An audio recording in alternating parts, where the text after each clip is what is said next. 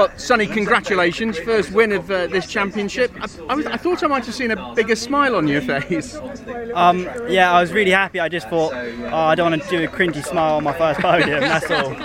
You're allowed to enjoy it, though. What a great race. Did you enjoy the race? Yeah, I really enjoyed it. I just kept everything under control, no crashing, no track limits. I just thought, just keep it nice and easy, really.